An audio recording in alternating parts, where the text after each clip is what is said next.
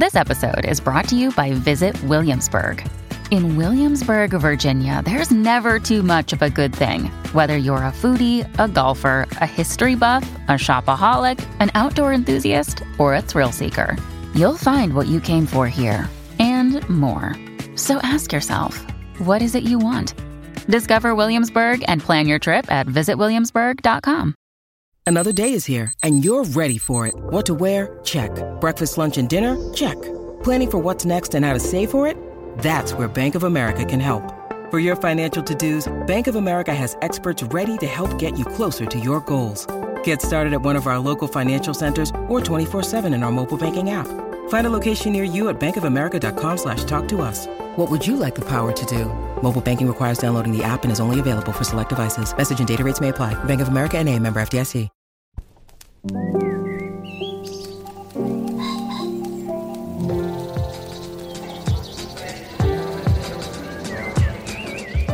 I'm Stephen Metcalf, and this is the Slate Culture Gabfest. Creed 3 delivers a box office haymaker edition. It's Wednesday, March 8th, 2023. On today's show, the movie franchise Creed. It's what do you even call it, Dana? Reboot, spin-off, something. It's a derivative of the original Rocky movies from the 70s and 80s. It now has a third installment, Creed 3. It killed it at the Weekend BO. I'm told it not only returns Michael B. Jordan in the title role, but also he directed the film. We'll discuss. And then our Oscar march concludes with My Year of Dicks, nominated for Best Animated Short. Oh, dear God, it's good. I know I shouldn't tip my hand. It's so good. Oh, dear, it's good. And finally, we discuss, I love this headline, the scandalous, clueless, irresistible Oscars. How the Academy holds on to its prestige despite a history of embarrassment. Data, who wrote this ridiculously knee-jerk contrarian screed in The Atlantic? I can't quite make out the byline. Who was that?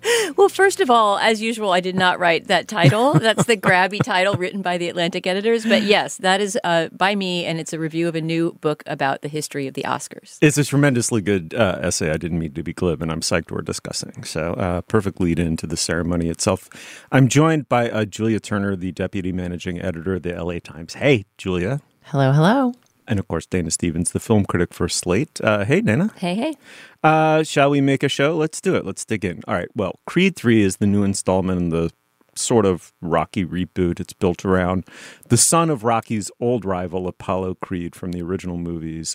He's Adonis Creed. He's played by Michael B. Jordan in these films. And, well, you know, I mean, it's like if you've seen any sports movie franchise, you kind of know the drill. Creed, by which I mean the franchise, needs to somehow refresh itself and manufacture a meaningfully villainous rival to keep everything going. And, you know, the funny thing about this one is I think they sort of did it. Damian Anderson is a childhood friend and gifted boxer who almost by sheer luck of the draw has been rotting in prison for 18 years as opposed to his old friend Adonis.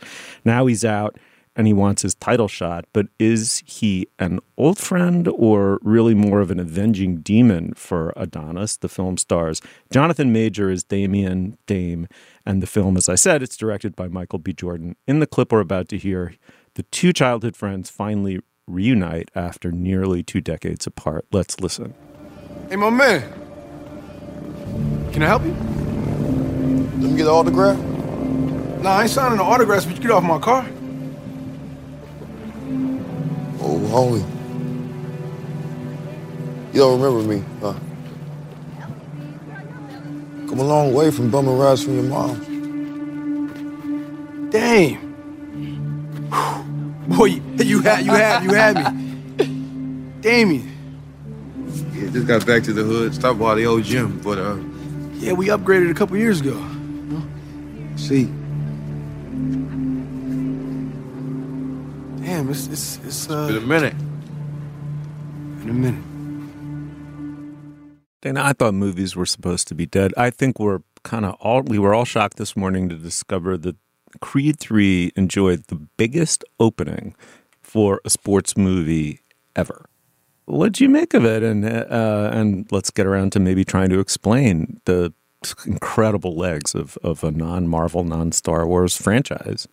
I mean, honestly, my favorite thing about this movie is that it did that well at the box office. I was surprised and impressed by that. It made me happy for Michael B. Jordan's future in directing, and also for, just this reboot of a franchise that Ryan Coogler started. Ryan Coogler is less involved with this installment. He has a credit on the story. His brother is actually the co-screenwriter. But I mention him just to shout out to the sort of revivification of, this franchise that he helped to be responsible for. All that said, I didn't really love this movie, Qua movie, and I'm very curious what the two of you think about it. There are so many things about it that do work. Actually, that scene we just heard is an excellent scene. Jonathan Majors and Michael B. Jordan are both wonderful. There's lots of great acting in here. The direction is kind of interesting in ways that we'll talk about. Michael B. Jordan has some stylistic touches that are very different from the more realistic style that Ryan Coogler brought to his two installments. But this just hit to me so many familiar sports movie beats.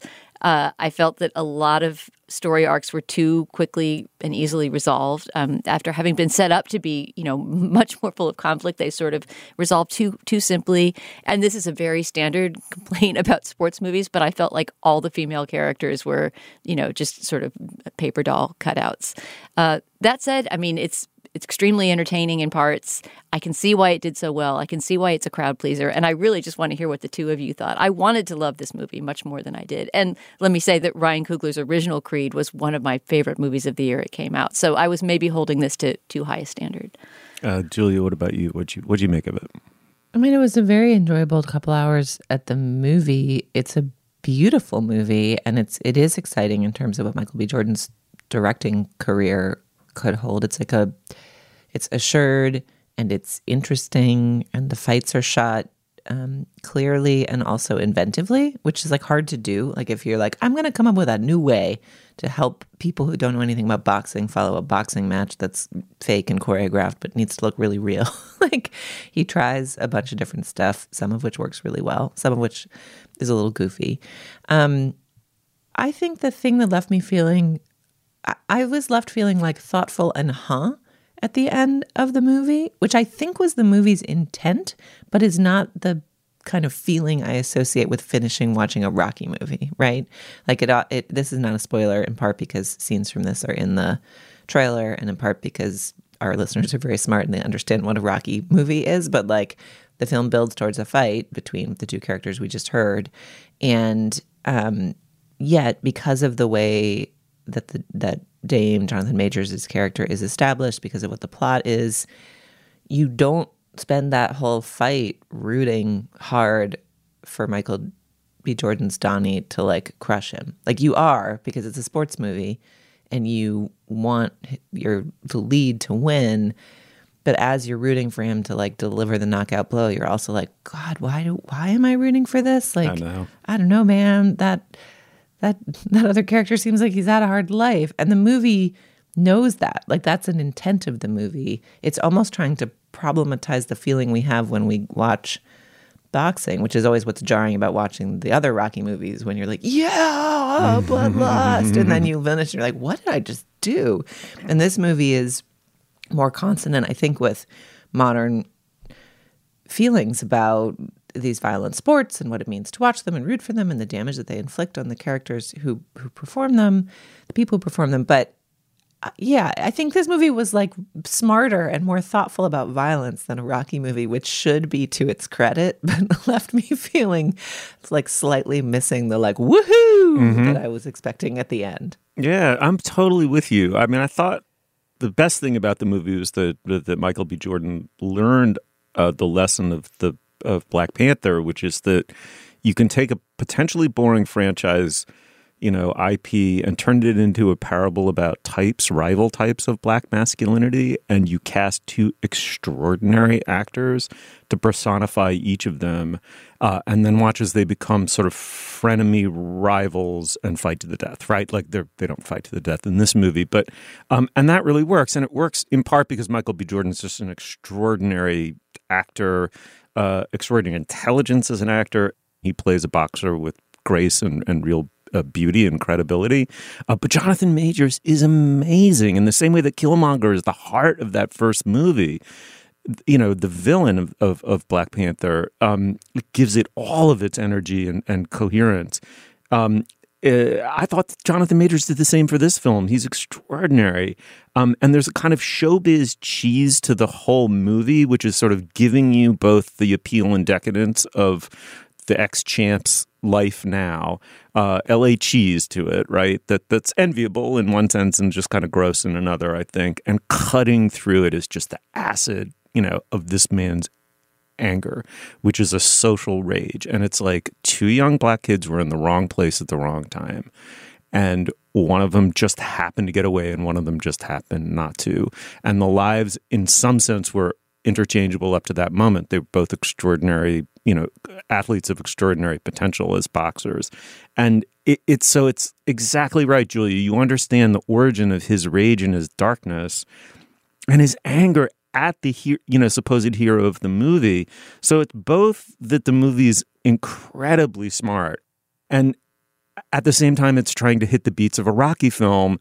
And it's like at moments I was like, this is an extraordinary gesture to undercut and try to deliver the thing. And there were other moments when I was like, that's cake and eating. We're in cake and eating it too. Right, territory. And we can't really get into it without spoiling too much of the movie. Exactly. But that's what I mean about the character arcs, especially Jonathan Majors' character, not being satisfyingly resolved in some way. There's so much put into making him this, not the villain, but this sympathetic, as you say, frenemy kind of foil of the Creed character. And then, and I can't get into it further than that, but then at the end, I think a lot of that is sort of is lost in the need to create a satisfying sports finale. Yeah, and similarly, Tessa Thompson's character, who seems, I actually don't think she seems paper thin because she has such presence, Tessa Thompson, as an actor. So she feels more fully lived in, and I think because we've been with her through several films now, she exudes a reality beyond what's necessarily written for her. But then there's a critical moment where they're kind of heading towards this, it's like, oh, what do we do? But this frenemy and their sympathy, but there's a line that's been crossed. And then somehow in the logic of the Rocky film reasserts itself over the real human logic that powers most of the movie. And he's like, there's only one thing I can do, obviously fight him. And Tessa Thompson's character, who nothing in the movie suggests would feel or say this at all. So is like, true. Yeah, you got to. She just gives him this affirming nod, definitely fighting in the ring. Coming out of retirement is the only way forward. And you're like, what? Wait, what? No, that's not what you would say. No, their daughter as well. I mean, I don't want to give away too much about this, but there's something throughout the whole film about the daughter wanting to become a boxer, and then Tessa Thompson, her mother, thinks that she shouldn't, sort of be exposed to that culture of violence and spectacle and show business and so forth. But who is plonked down in the front row to watch her dad beat his former best friend to a pulp? The little girl. The presence of the kid in the ring. And, the other thing that made me think of was just boxing, not only have movies changed their place in the culture completely since the Rocky franchise, right? But boxing has. Think about the original Rocky comes out in 1976, right? That's in the very heart of the Ali Frazier rivalry, the greatest heavyweight rivalry in the history of the sport. It's as it leads into the Ali Foreman rivalry, which is a close second. Right? Rumble in the Jungle. I mean, Then We Were Kings, the extraordinary documentary with the voices of and presences of George Plimpton and Norman Mailer. The ability of, and let's be honest, white male middle-aged journalists to mythologize the sport of boxing, dominated by black athletes, that heyday, all of that is gone, right? And it's just migrated into MMA, a sport that I would argue very few civilized people would be attracted to in the same way. You don't see great present day iconic intellectuals arguing over the deep mythic resonances of MMA. And it's Rocky just hit a heyday of the early heyday of the blockbuster, and it entered directly into the subconscious, the sort of dream life of a country on the wings of a great boxing picture. But Julia, the problem with it was always that that was a racial parable. It was a racist parable. With the benefit of hindsight, it is literally about overwhelmingly white audiences celebrating the great white hope finally triumphing in the ring against a black boxer. And if nothing else, I would say two things. One is this is a Rocky story, a movie, a franchise movie, non-Marvel movie, just killed at the box office. That makes me want to get up on my feet. And secondly, like, this franchise is now entirely out of the shadow of Rocky Balboa and Sylvester Stallone. God bless them both. They had their place in history. But, Stallone was in the second one. He's not in the third one. His ghost is gone. And it is, if nothing else, is a racial corrective to the first one. Yeah, and I think that was, there's been some reporting that there was conflict over the storyline or some issues, like he was invited to be in it and is not in it. And one of the questions coming in is, can a Rocky movie survive and thrive without Sylvester Stallone? And yeah, I think, like, to me, what I really loved about this movie, and I would recommend that people go see it. It was pretty fun to see it in a crowded theater, even if it, like, a smart boxing movie should leave you thinking, and not woohoo, like, that's correct. Like, as even just describing the sort of history of the cultural place of boxing as a sport, like, the lack of a kind of hyper-intellectualized conversation around MMA seems correct. Like, seems like maybe that would have been the appropriate approach to boxing. Like, not like, I like the idea. I like the fact that Michael B. Jordan has sort of taken this franchise into his own hands and is doing something different and more complicated with it, and that people are really excited to see it. Mm-hmm. And I also, I do, I know it's sort of the year of Jonathan Majors. He's also the villain in the Ant-Man movie. He was making waves in a film at Sundance that will be coming out. Like, he just getting to see him as a performer, and the way that he combines sort of righteousness, menace, mischief, and heartbreak in this role is astonishing. Like, so much of it hangs on those two central performances, and that kind of acting boxing match between the two of them is so well balanced and so great to watch that it's just hard not to really root for this movie. Absolutely. When I saw Last Black Man in San Francisco, among many takeaways, but the big one was that man is going to be a star, Jonathan Majors. I say go see this movie, Creed 3. It's in movie theaters now. Check it out. All right, let's move on. Apple Card is the perfect cashback rewards credit card. You earn up to 3% daily cash on every purchase every day. That's 3% on all your favorite products at Apple, 2% on all other Apple Card with Apple Pay purchases, and 1% on anything you buy with your titanium Apple Card or virtual card number. Visit apple.co/card calculator to see how much you can earn. Apple Card issued by Goldman Sachs Bank USA, Salt Lake City branch. Subject to credit approval. Terms apply. When you need mealtime inspiration, it's worth shopping Kroger, where you'll find over 30,000 mouth-watering choices that excite your inner foodie. And no matter what tasty choice you make, you'll enjoy our everyday low prices, plus extra ways to save, like digital coupons worth over $600 each week. You can also save up to $1 off per gallon at the pump with fuel points. More savings and more inspiring flavors make shopping Kroger worth it every time. Kroger, fresh for everyone. Fuel restrictions apply. All right. Well, now is the moment in our podcast where we typically discuss business. Dana, what do we have this week? Thanks, Steve. We have 2 items of business this week, both of which will be relevant to our beloved Slate Plus members. First of all, Slate is hosting a special virtual event this Thursday, March 9th. It's called Heroes and Villains of the Academy Awards, and it's only for Slate Plus members. So if you have a membership, you can zoom into this. This event will feature Dan Kois, who's hosting, me, Sam Adams, Nadira Goff, all people that you should be very familiar with if you listen to this podcast or read Slate on a regular basis. And we will be chatting about the Oscars. We'll talk about our favorite and least favorite nominees, our ideas about what might win and what should win. We'll answer questions from any listeners, readers who are zooming in with us, do some trivia, which I'm a little scared of because there's some real trivia nerds at Slate who will, I'm sure, crush me at it. And we will just generally hang out and have an Oscars-related good time. So if you are a Slate Plus member, you'll be able to access this event by logging into your account and going to slate.com/OscarsParty. Once again, that's slate.com/OscarsParty. no punctuation or caps there.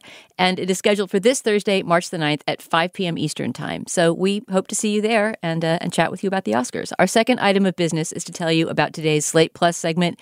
We were inspired, since we have a movie-themed podcast this week, to talk about an article that appeared in Vulture by Lane Brown called Bad Projection is Ruining the Movie Theater Experience. I can tell you that this went totally viral among my narrow film Twitter community last week. Everybody was talking about experiences of bad projection, bad lighting, bad sound, non-existent sound, other poor movie theater experiences that they had had. Lane Brown talks about why this is the case and interviews a bunch of projectionists and specialists in theater image quality. It's a fascinating article and an important article if you care about the future of movie theaters, as I hope all our listeners do. So if you're a Slate Plus member, you will hear us talk about that at the end of the show. If you're not a Slate Plus member, please sign up today at slate.com/cultureplus. When you're a Slate Plus member, you'll get ad-free podcasts, you'll get bonus segments like the one I just described, and of course, you will get unlimited access to all of the great writing on Slate. Most important of all, you'll be supporting us, our work, and the work of our brilliant colleagues. These memberships are really important for Slate, so please sign up today at slate.com/cultureplus. Once again, that's slate.com/cultureplus. All right, Steve, back to the show. All right, well, My Year of Dicks is an animated short nominated for the best in that category for an Oscar, directed by Sarah Gunnarsdottir. It's written and created by Pamela Ribon. It's based on her own memoir about her 15-year-old self's quest over a summer to lose her virginity. What follows is a wild phantasmagoria of false starts and dead ends and gothic misplays, all narrated with swoony inner monologues and wildly fanciful graphics. The film includes a ton of voiceover narration from Pam, the protagonist, along with layer upon layer of sound design. Here's a moment from early in the film when Pam sets her sights on a skateboarder who kind of resembles, at least in her inner world, a vampire. Let's listen. Dear David, the skater I know from riding the bus, as I watch you fall, I can only think about how much I'm falling for you. Over and over, your bones seem to yearn for freedom the way mine ache for your embrace. He's such a doof. He's not a doof. You know I can do this. Come on. I love how you file your nails into sharp points, those tiny daggers of want. My friend Karina told me that you told her you did it so you could warn everyone that you were a vampire. I need no such warning. In fact, I find this irresistible as I am searching for the one who will take my first blood and hail my innocence. Perhaps it will be you, immortal stranger. You okay? Yeah, I like it when it bleeds. That's cool. Julia, let me start with you. Tell me you love this movie. This is a very good movie. It's so interesting to watch the shorts always because, and I think we can get to what role they play in the filmmaking ecosystem these days. But what I loved about this is obviously there's a ton of movies about adolescent romance, like the transition from being a person who does not have a romantic self into a person who desires a romantic self but has not yet found a person with whom to have a romantic self is like the subcurrent of any teen rom-com. 8th Grade was sort of about this, right? What I love and what's unusual about this film is that, one, it's somehow very much set in the memory of an adult, even if the tone is sort of in the present tense. And so there's this like wry, loving, sympathetic perspective on the heartbreak that it's a memory of that emotional urgency as opposed to an enactment of that emotional urgency. And that makes it unusual, I think. And then, you know, this is an animated short and the creators worked with different animators for each of the chapters. So that is really interesting tonally to use animation style as a way of evoking mood. Because I think you more consistently see, you know, one animation style using different techniques to evoke different moods and vibes. And both of those I thought were really interesting elements. It's just so wonderful. I really want to send people to it. It could not be more delightful. It's so perfectly paced. It's incredible how much storytelling it gets into 25 minutes or something like that. Insane. It's divided into chapters. I think there's 4 or 5 chapters within the 25 minutes, each one having to do with a different dick, which really in the context of this movie doesn't mean penis necessarily, because there's not that much sexual activity happening. It's more that all the guys, or all but one, are dicks. And the character development in these little sketches is so perfect. I mean, since we could only hear the dialogue, obviously, in that audio clip, I just want to stress that the animation is so creative and so wide-ranging. Mm-hmm. You know, there's an anime-looking one. There's a sort of horror-style animation. And there's rotoscoping that happens a lot of the time. So, for example, if you watch this on Vimeo, it's streaming on lots of free platforms. But I watched it on Vimeo, and afterwards, Vimeo served me up a couple little making-of videos, which I really recommend as well, that show how the rotoscoping was done. So some of the voice actors really look like, you know, the animated character on screen. And it's just all done with such care. Like, the voice work is excellent. The animation is incredibly charming and smart about, you know, the way that visual moments evoke what's going on inside the narrator. So there's moments, for example, when she's looking dreamily at that vampire skater boy that we heard the clip of, she sees herself in sort of like an 18th century painting, like swinging in a flowered swing. And then she, you know, sort of turns back to her pimply teen self. It's so sweet the way it's done. And just so much care was put into each of those visual decisions. Yeah, I mean, There's nothing, with the possible exception of All That Breathes, that I'm going to root harder for at the Oscars. I think this is a weird curio that deserves to be seen by everybody.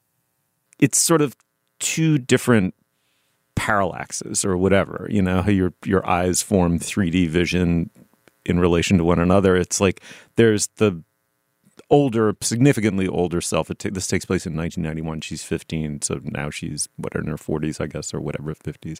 But looking back on the 15-year-old self, and yet it's one depth of field from these two perspectives, formed from these two separate perspectives.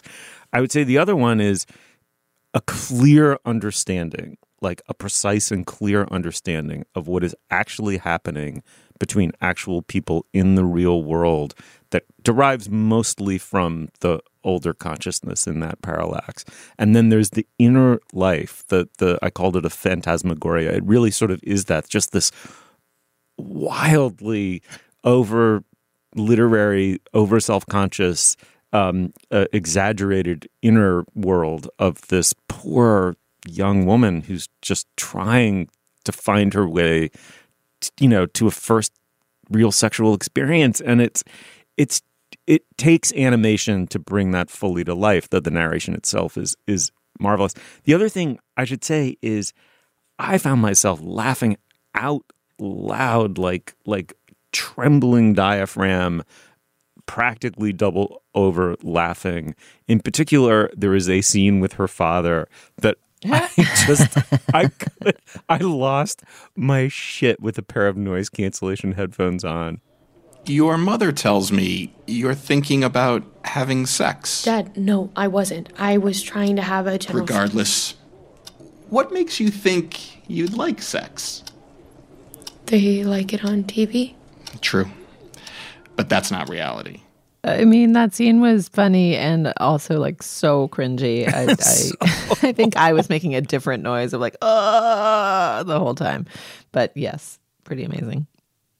Can I ask a broader question? One thing that watching this movie made me think about is like, what is the deal with short films? Like, I feel like they used to play a role. Like, it used to be that to make a movie, you had to shoot actual film, which is quite expensive, and develop it and process it and cut it together. And in a world of digital film production, and to be clear, animation remains as complicated.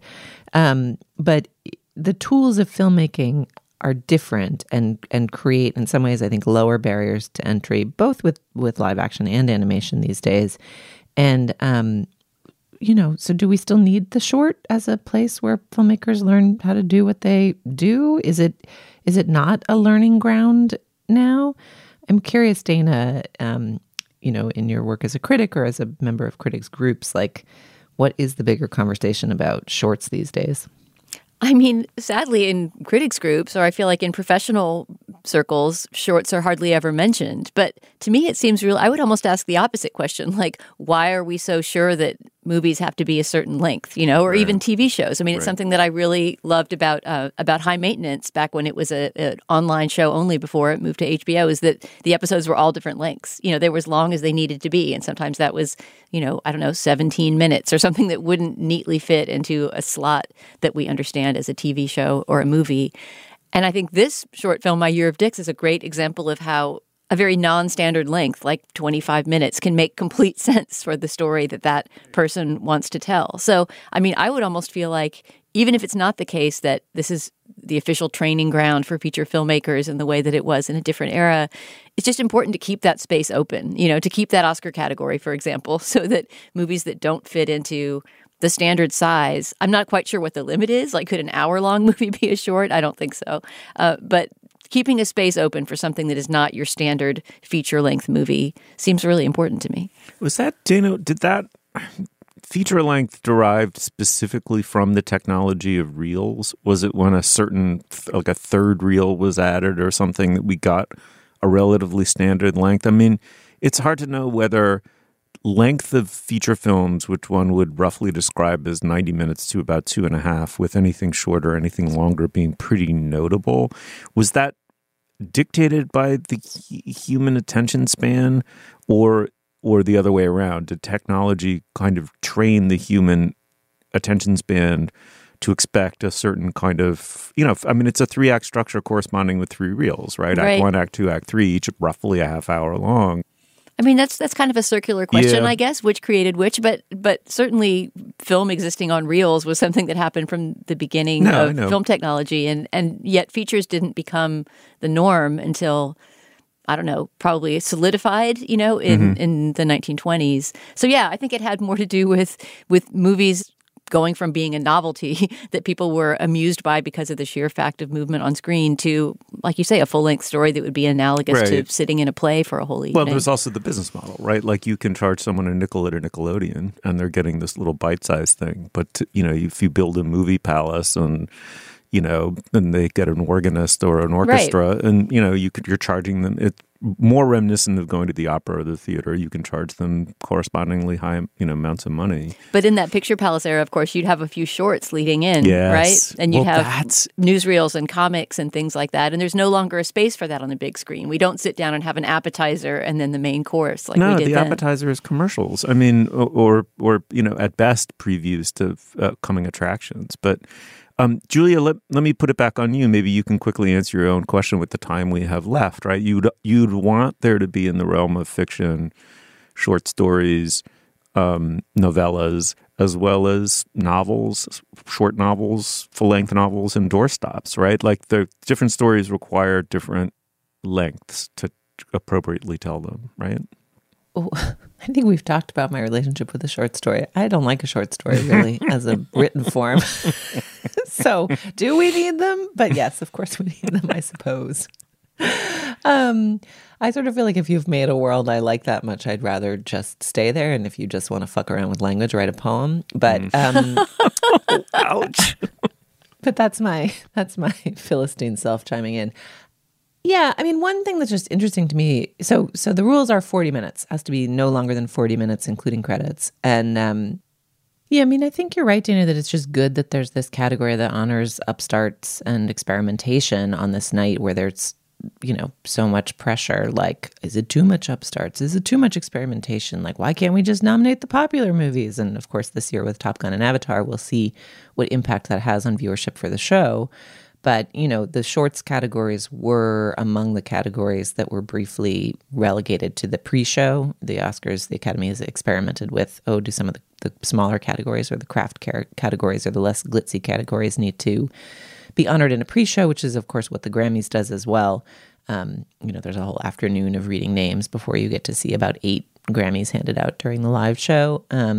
So they're part of, these categories are part of that conversation too, and this year all of the categories are going to be televised, so we'll get to see who wins this slot. All right. Well, we all adored the experience of watching My Year of Dicks. It's very easy to find, and it's free, right? I saw it on Hulu, so I guess that's behind a paywall, but it's on Vimeo and various other platforms. And shoot us an email I want to talk so much more about this movie. All right, let's move on. This episode is brought to you by Progressive Insurance. Hey, listeners, whether you love true crime or comedies, celebrity interviews, news, or even motivational speakers, you call the shots on what's in your podcast queue, right? And guess what? Now you can call the shots on your auto insurance, too. Enter the Name Your Price tool from Progressive. The Name Your Price tool puts you in charge of your auto insurance by working just the way it sounds. You tell Progressive how much you want to pay for car insurance. Then they'll show you a variety of coverages that fit within your budget, giving you options. Now, that's something you'll want to press play on.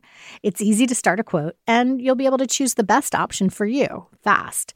It's just one of the many ways you can save with Progressive Insurance. Quote today at Progressive.com to try the Name Your Price tool for yourself and join over 28 million drivers who trust Progressive.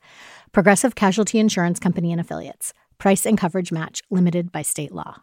Step into the world of power, loyalty, and luck. I'm going to make him an offer he can't refuse. With family, cannolis, and spins mean everything. Now, you want to get mixed up in the family business. Introducing The Godfather at ChumbaCasino.com. Test your luck in the shadowy world of The Godfather slot. Someday, I will call upon you to do a service for me. Play The Godfather, now at ChumbaCasino.com. Welcome to the family. No purchase necessary. VGW Group. Void where prohibited by law. 18+. Terms and conditions apply. All right. Well, Dana, what I love about this upcoming segment, in addition to discussing your great review essay, is, every year you basically say what you say now, quite elegantly in the lead of this piece that you've written for the Atlantic Monthly, is there's something wrote about not only the Oscars, but hating the Oscars and sort of decrying them and, describing them as meaningless and exploding their myth. And you use that as a starting point in order to say far more interesting, comprehensive, and very often quite subtle things about the Oscars and our relationship to them. Your piece in the Atlantic Monthly is a review essay. It's the book under review is Michael Schulman's Oscar Wars. You summarize Schulman as saying that effectively beneath all of the pomp, there's dominantly one fact, which is power, beginning with this extraordinary story of Louis B. Mayer, which is that, Mayer just confected the Oscars purely as a kind of union-busting strategy. There's a wonderful quote where he says, basically, give them baubles and awards, and they'll be competing so hard for them, they won't notice how badly they're being exploited. Are you convinced by this argument that beneath the Oscars lies pretty much power, the power of moguls in Hollywood? Yeah, Schulman makes that argument pretty convincingly, but he really doesn't even have to argue much. He just has to tell the story of what happened. Yeah. This book, Oscar Wars, this was really tough to review because it's 600 pages long. So it's an incredibly well researched, dense, kind of meticulous, but also very juicy and gossipy history of the Academy itself, and then of the growth of the awards into the thing that they are now. And in a way, Oscar Wars is not even making an argument, Schulman's book. I was sort of forming it into one, but what it really is doing is just, presenting this mass of evidence of exactly that I don't ever quite say this in the review, but that essentially the Academy is a machine for maintaining its own prestige, so that the awards will have meaning. And I talk a little bit here about the Golden Globes as well, which have been through all of these scandals, not just the recent scandals having to do with, Brendan Fraser, et cetera, but like payola scandals going back decades. And the idea that it was the Golden Globes is this not very respected, honor within the industry. In order to maintain the facade of, being a worthy honor within the industry, like the Academy has just gone through so many self-reinventions. And that's the story that Schulman is telling, that going all the way back to this moment you reference in 1927, when Louis B. Mayer and some other studio executives and bigwigs sat down and said, what are we going to do about the fact that Hollywood is unionizing? Well, one of the things that they did is, create the Academy, which then grows into the award system. And as the review and the book also go into, the award system goes so far now beyond the Oscars, right? That now is the Super Bowl, and the rest of the year is the regular season building up to it. And there's not really any downtime because the regular season starts in January with Sundance, and everybody's talking about Oscars again. But the fact is, I do have a very, ambivalent, leaning toward negative feeling at Oscar time, of are we really doing this again? and yet, at this point, a superstructure has been built around the award system such that there's no outside to it, really. To be the naysayer is also to be playing a part. That is an important cog in the wheel driving the whole machine forward. Well, and it's interesting to think about what role that machine plays at a moment when film is in peril. I think that's fair, truly in peril. Does the next generation of culture goers in this country care about film? If a lot of them turn out for Creed, then maybe yes, and that's heartening. But one thing that the Oscars can leverage now as it thinks about perpetuating its own power in itself as an institution, which I do think the sort of old anthropology studies of the institutional logic of self-perpetuation definitely apply to the Academy. But they can honestly say now, this is a medium and industry on the back foot.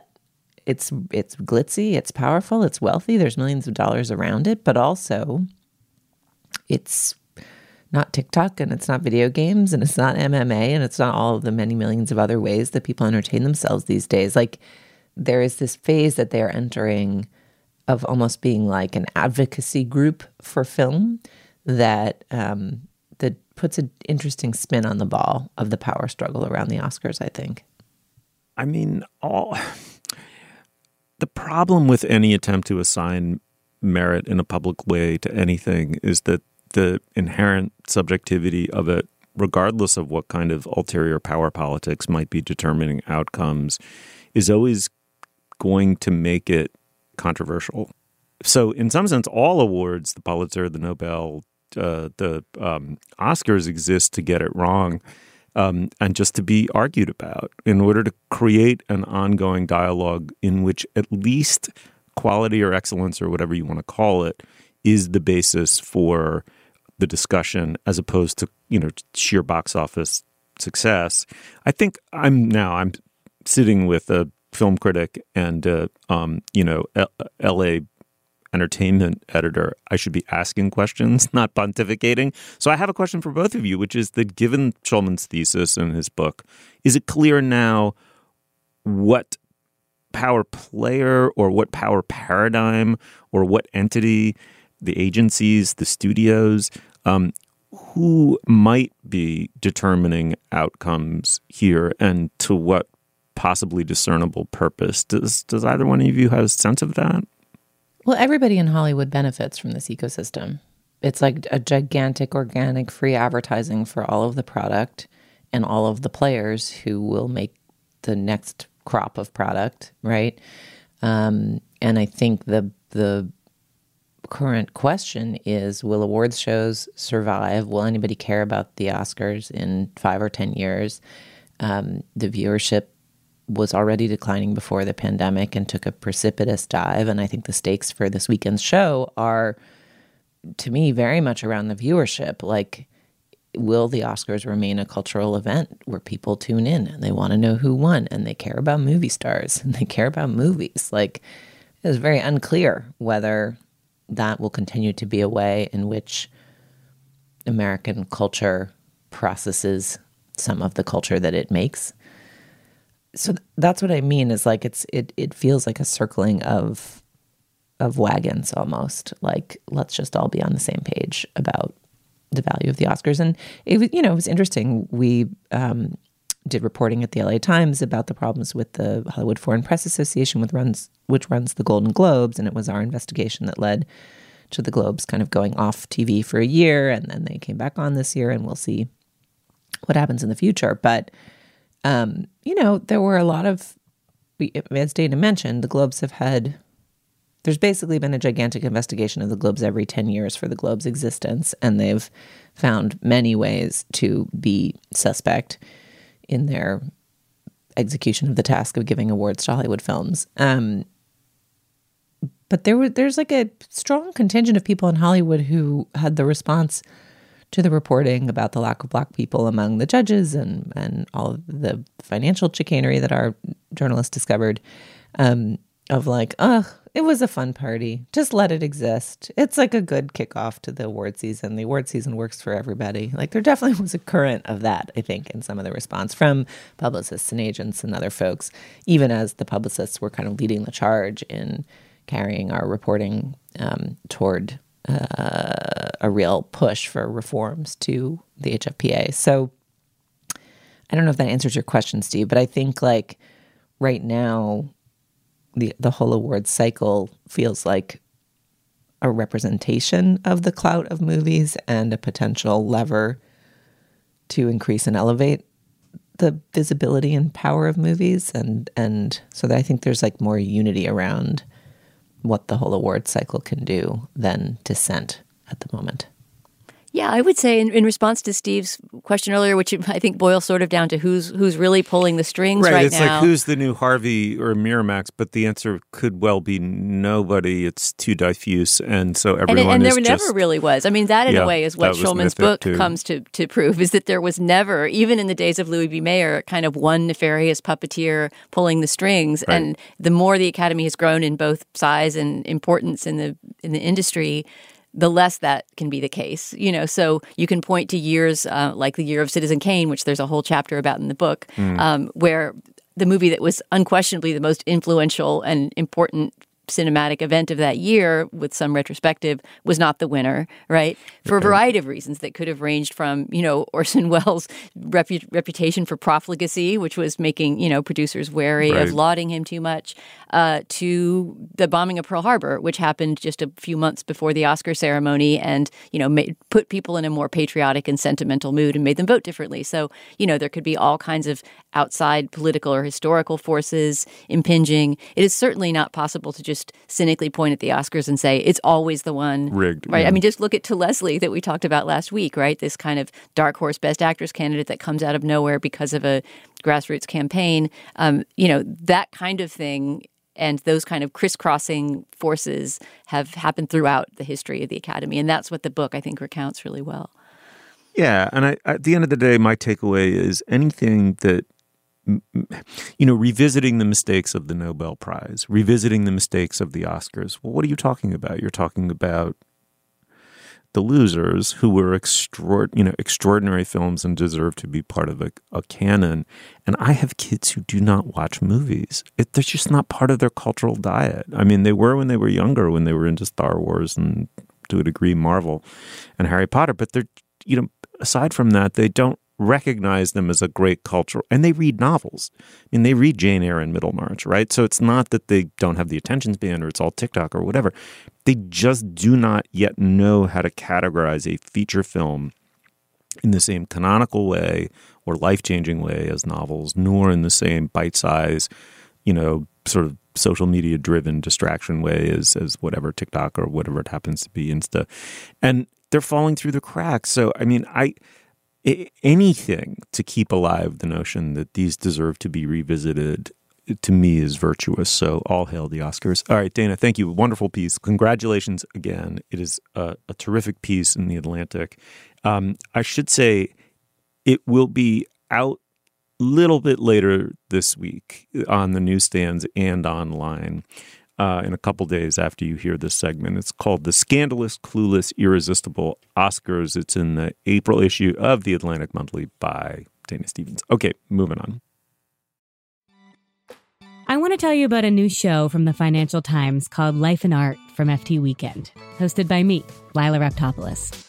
Life and Art is twice a week. On Mondays, I have a guest on to talk about life and how to live a good one. Everything from winter travel to cooking to living more creatively. And on Fridays, we talk art.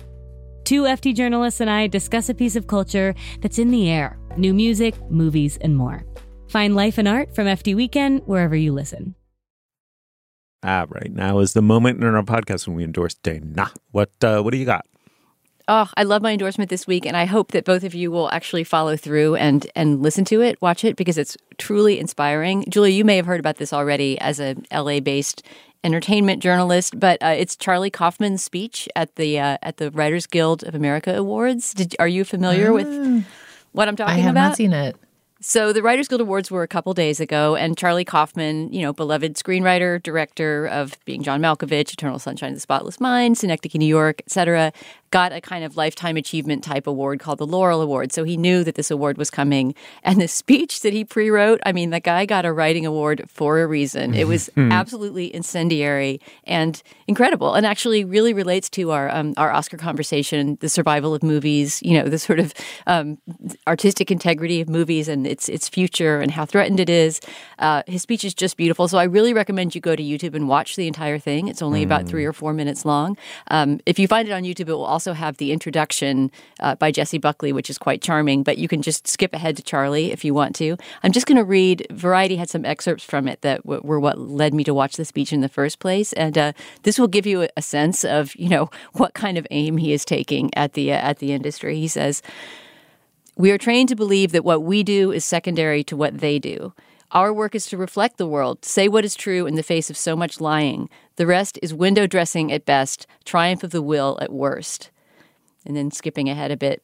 "The world is beautiful, the world is impossibly complicated, and we have the opportunity to explore that. If we give that up for the carrot, then we might as well be the executives. I have dropped the ball. I have wasted years seeking the approval of people with money. Don't get trapped in their world of box office numbers. You don't work for the world of box office numbers. You work for the world. Just make your story honest and tell it. They've tricked us into thinking we can't do it without them. The truth is they can't do anything of value without us."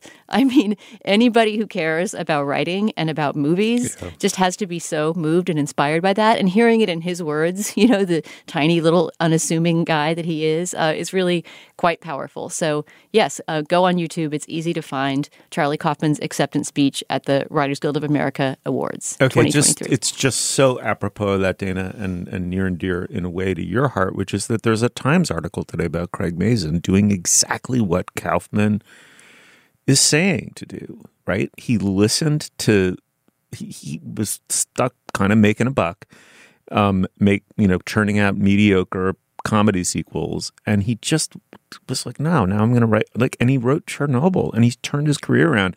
And if you followed his career because of Script Notes and he'd been on our show and on and on and on, you were like, wow, the discrepancy between what he was producing and his evident intelligence made one wonder at a distance, right? I didn't know him, but and those words are so inspiring, and that's a great example of a Hollywood writer who followed it and his career has taken off as a consequence. Anyway, Julia, what do you got?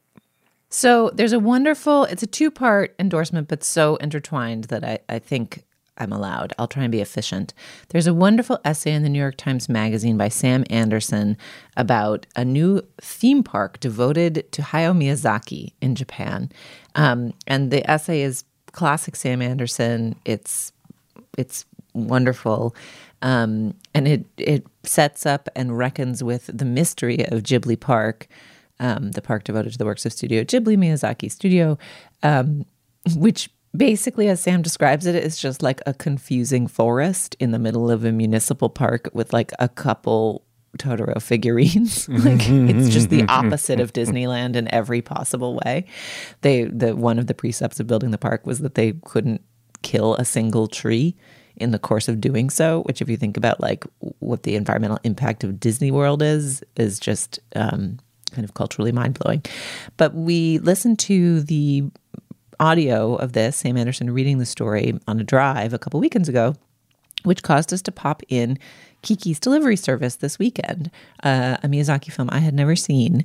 And I will confess, I haven't seen very many Miyazaki films. I feel like maybe we talked about Ponyo, which came out in 2008 when in our very, very, very first year of podcasting. And I think I had seen Howl's Moving Castle and Spirited Away, and honestly not responded very deeply to the just the kind of surrealism and the Dada and I was not spirited away by these films. I probably should watch them again. But Kiki's Delivery Service is so great, and it made me want to go back and kind of start from the beginning and watch the grounding of the work that went on to go in ever slightly more surreal and oddball directions. So read Sam Anderson's article about Ghibli Park and then watch Kiki's Delivery Service, which is just a great film full of beauty and mystery and delight. I've probably watched Kiki's Delivery Service as much as any movie I've ever seen. Really? Well, I mean, along with Totoro, which was my daughter's first movie she ever saw, and is still, I think, her dad's favorite movie in the world, My Neighbor Totoro. But yeah, I think my two top favorite, just in terms of, them being beloved childhood documents in my household, my two top favorite Miyazaki's would be those two. I've never seen it. I can't wait. It's such a great older kids movie. I think it's great that your two 10-year-old boys saw it, because it really is about this moment, this preteen moment of starting to separate from your parents, and taking that as far as it can go, sort of going from being a kid to being an adolescent, but yet it's still a children's story. It's an incredible movie. Well, and my children, like Steve's, don't really love movies. Like I think we maybe have a little hope yet with the youngest one, the baby, because she loves watching. She'll just watch things explode on screen and go boom with delight. Whereas my tender older boys are always so wounded by the stakes of any film that any potential emotional drama, they crumple and want to run away. But they loved this movie, loved it, really, really were entranced in a way that I haven't seen them by a film in a long time. So, yeah, I had sort of filed Miyazaki as brilliant, but not quite for me. And then watching Kiki's Delivery Service, I was like, oh God, okay, I got to go back to the beginning and watch them all again from my current brain and think about it differently. All right. Well, my endorsement this week is a review essay in the New Republic by Kim Phillips Fine, who listeners may know as the author of a book called Fear City, The Rise of Austerity Politics in New York City in the 70s, an incredible book about kind of how neoliberalism weirdly arose out of the fiscal crisis that almost bankrupted the city of New York in the 70s. Anyway, he has been one of the absolutely sharpest, most intelligent critics, theorizers of the era that we've all just lived through for 30, 40 years, going back to the 80s. And he has a review essay. It's called The Betrayal of Adam Smith, How Conservatives Made Him Their Icon and Distorted His Ideas. And it's just one of these subjects that's near and dear to my heart. I've tried to incorporate this thesis into things that I've written and done a very awkward job. I get lost in pedantic over-explanation. But I also find it intellectually and morally urgent for people to understand that literally the human being who invented the concept of capitalism and then justified it his actual ideas have been completely travestied in the name of the thing that he supposedly cheerleaded, which is, the quote unquote free market, a phrase he would have used and didn't use. But the one that he did use, the invisible hand, has been used to justify the market, though he uses it incidentally in a 1,000 or 1,100 page book. It plays almost no role in his argument whatsoever. In fact, he's really arguing towards the idea that certain kinds of virtues are prerequisites for a market to function. And secondly, the only possible justification for a market is whether it conduces to certain kinds of virtue. And it's so clear that it literally is like a Dostoevsky's take on Jesus returning from the dead and confronting the Grand Inquisitor, right? And in Karamazov, right? It's like just the utter total corruption of what a human being said that ought to and might have guided humanity as it moved into modernity into literally something that's just its total inimical opposite. And anyway, I've always really admired Smith, and I've really admired the Scottish Enlightenment. And finally someone has, and he's taking off from a book that's devoted to Smith and the bastardization of his ideas in the hands of right-wingers, particularly in America. But I think this review essay does a great service to intellectual history, but also pointing the way to saving our own soul without hoping for a total socialistic revolution that probably isn't going to happen. Anyway, I think it's a really good essay. It's online. It's not a hard sell, Steve. It articulates the intellectual point you've been trying to make for decades and might save our collective souls as a society. This is this sounds like an essay worth reading. I hope I'm not overselling it. People are good, like. Anyway, I stand by my words. I think it's like a really admirable piece of writing, and people should read it. Okay.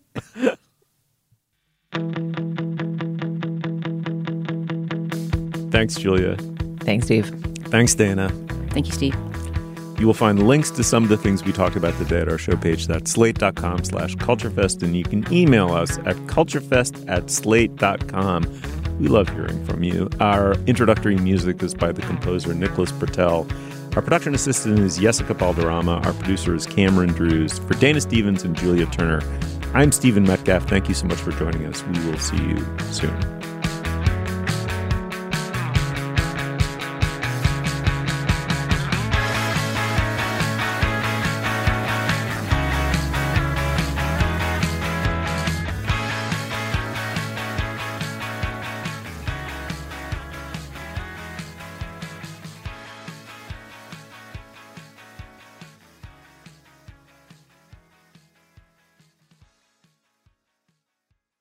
This is the story of the one.